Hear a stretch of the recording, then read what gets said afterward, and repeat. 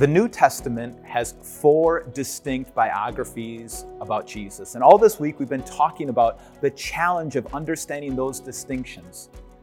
But here's what I want us to remember, that although the gospel writers have 4 different viewpoints about Jesus, when it comes to the big ideas of Jesus' life, they all agree.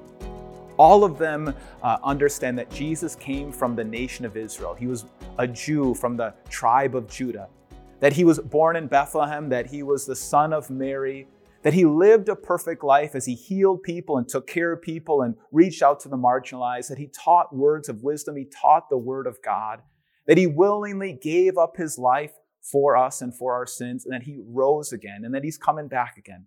They all agree on this, and so should you.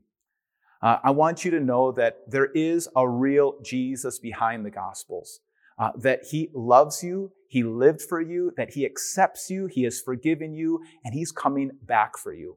And so I want to challenge you to read the Gospels, to enjoy their distinct differences, but to really see the Jesus behind them. Let's pray.